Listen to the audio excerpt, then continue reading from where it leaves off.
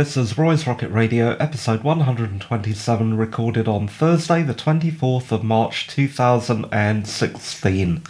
Hello again, and what I've done is broken up a really long show to make up for all the time that I've been away into a few shows, because I'm a bit sick today, and I don't think anyone wants to hear me heavily breathing and snorting and blowing my nose. So this first podcast will be a review or a chat about 10 Cloverfield Lane, which me and a friend, Tom, who's been on the show before, watched today. So as far as the times when I recorded this podcast, they're going to be pretty irrelevant, because I'm recording the intro at 14 minutes past 11 at night, but we actually saw the film this morning. But just a few things to say before I play you the review. Happy Holly, everyone. Happy spring and happy Good Friday. And incidentally, happy spring because it was the vernal equinox on the 20th of March. And that's it. Enjoy the review. We've just been to see Cloverfield, and I've got to say, it has one of the most justified use of swearing I've ever seen in a movie. It was brilliant, yep. It was really good. Best horror film I've seen for a few years. Definitely lots of twists and turns.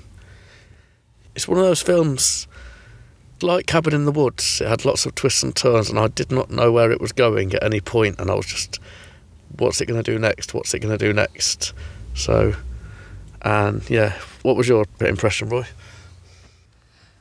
Yeah, it's one of those films that it's, again, very, very hard not to spoil. I thought, yeah, plenty of twists and turns. The other thing I thought is, after watching it, I thought maybe M. Night Shyamalan has been unjustifiedly criticised, because what it reminded me strongly of was one of his films, and even saying this might be a spoiler, but I'm going to do it anyway, Signs. Yeah, it was very much in his style. It had that same kind of paranoid style that a lot of his films have. And one thing I really liked about it was the cinematography. I thought the camera shots were amazing. You don't really see films with good cinematography these days so much. But there were lots of scenes in this film where the shots could have been up on a poster and they looked really impressive. And it was pretty damn scary too. Did you find it scary, Roy? Yeah, there were definitely some really shocking moments. Whether I found it scary or not, though.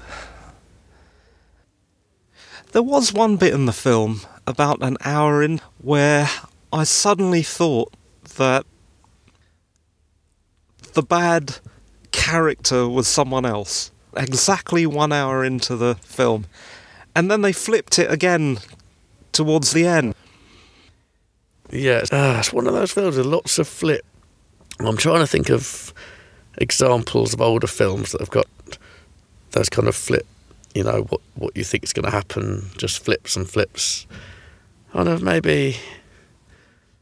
So I don't want to say films that are too similar, but it's just kind of creates a feeling of paranoia because you just don't know who to trust, you don't know what's going on, and the tension builds, and it's one of those films where you don't know, it plays with you, like you don't know if the guy's a bit screwed up or very, very screwed up, and you're just kind of along for the ride, and I'm really tensed up. It was a tense film. What do you think?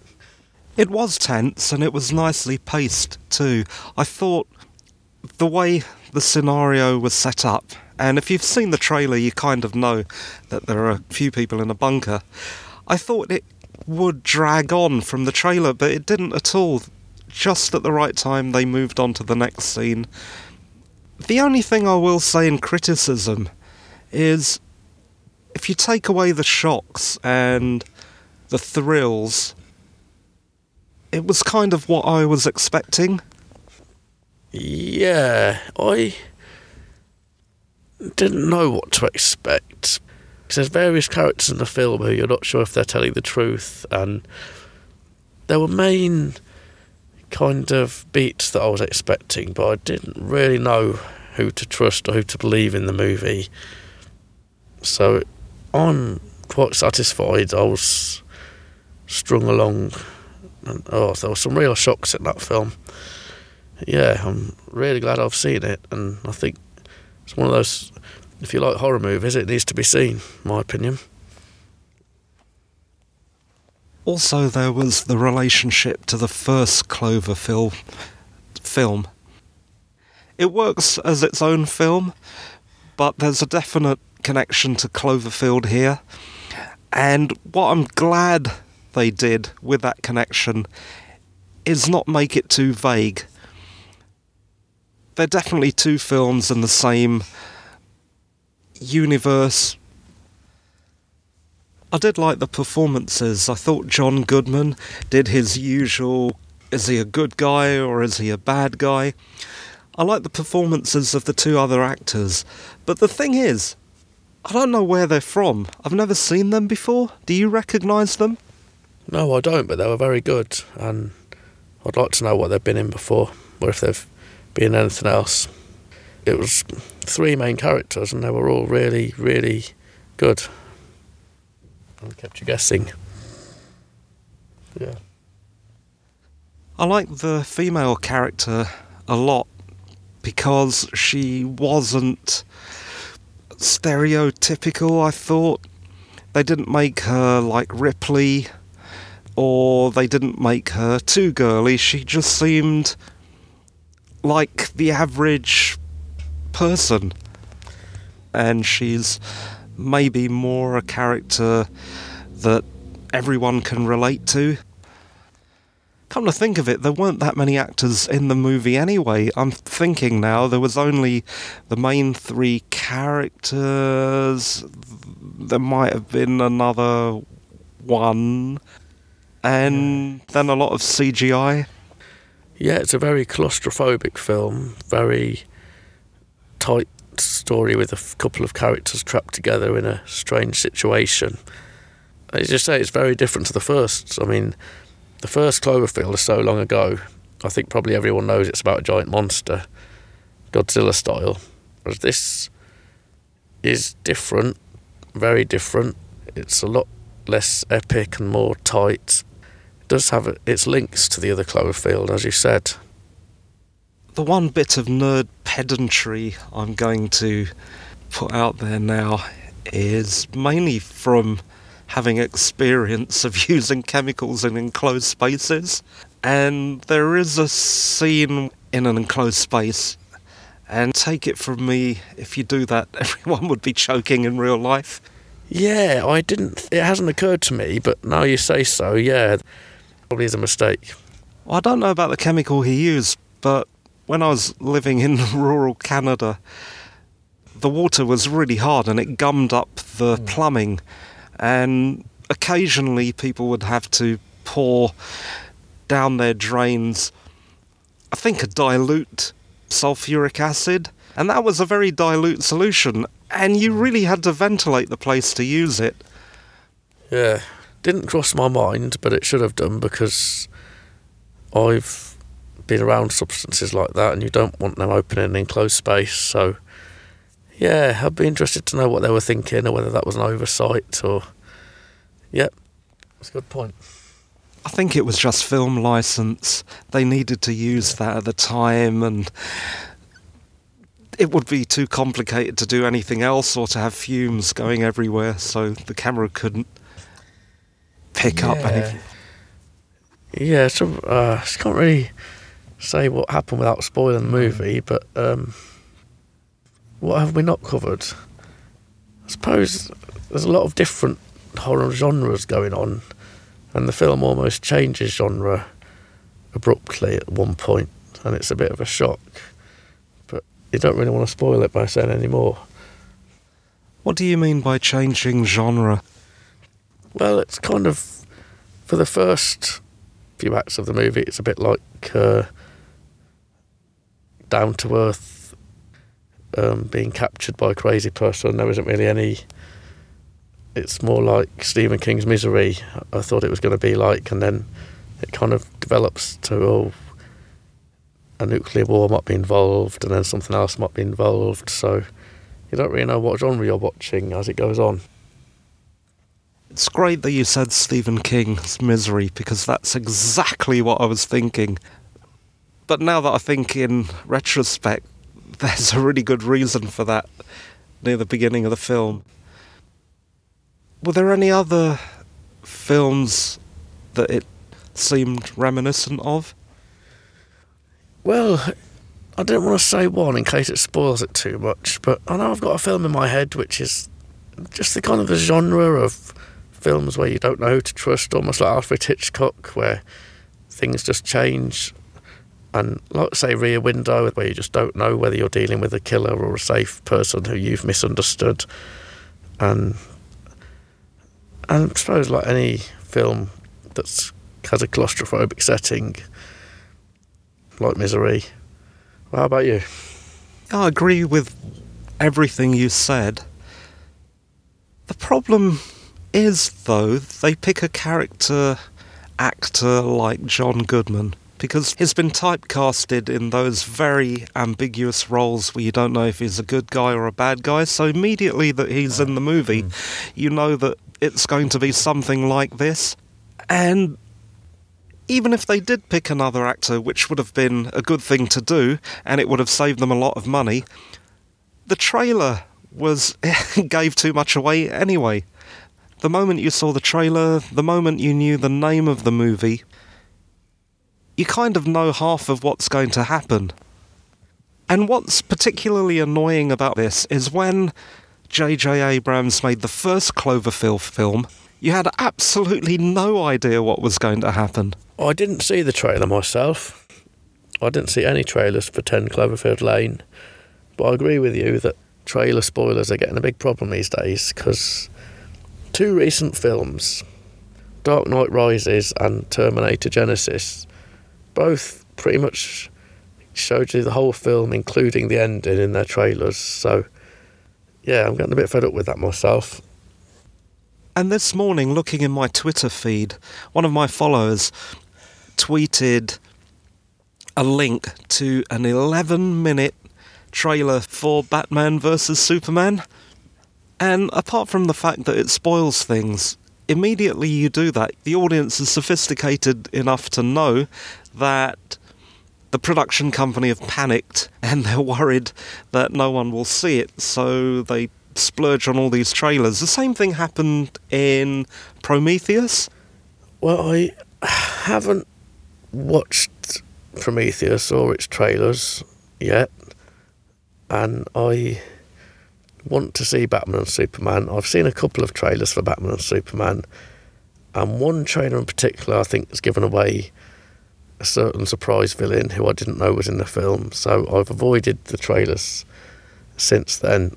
But yeah, that's a film I'm excited about, and I'm looking forward to going in with very little knowledge, because I haven't looked online or read any plot summaries or anything, so yeah.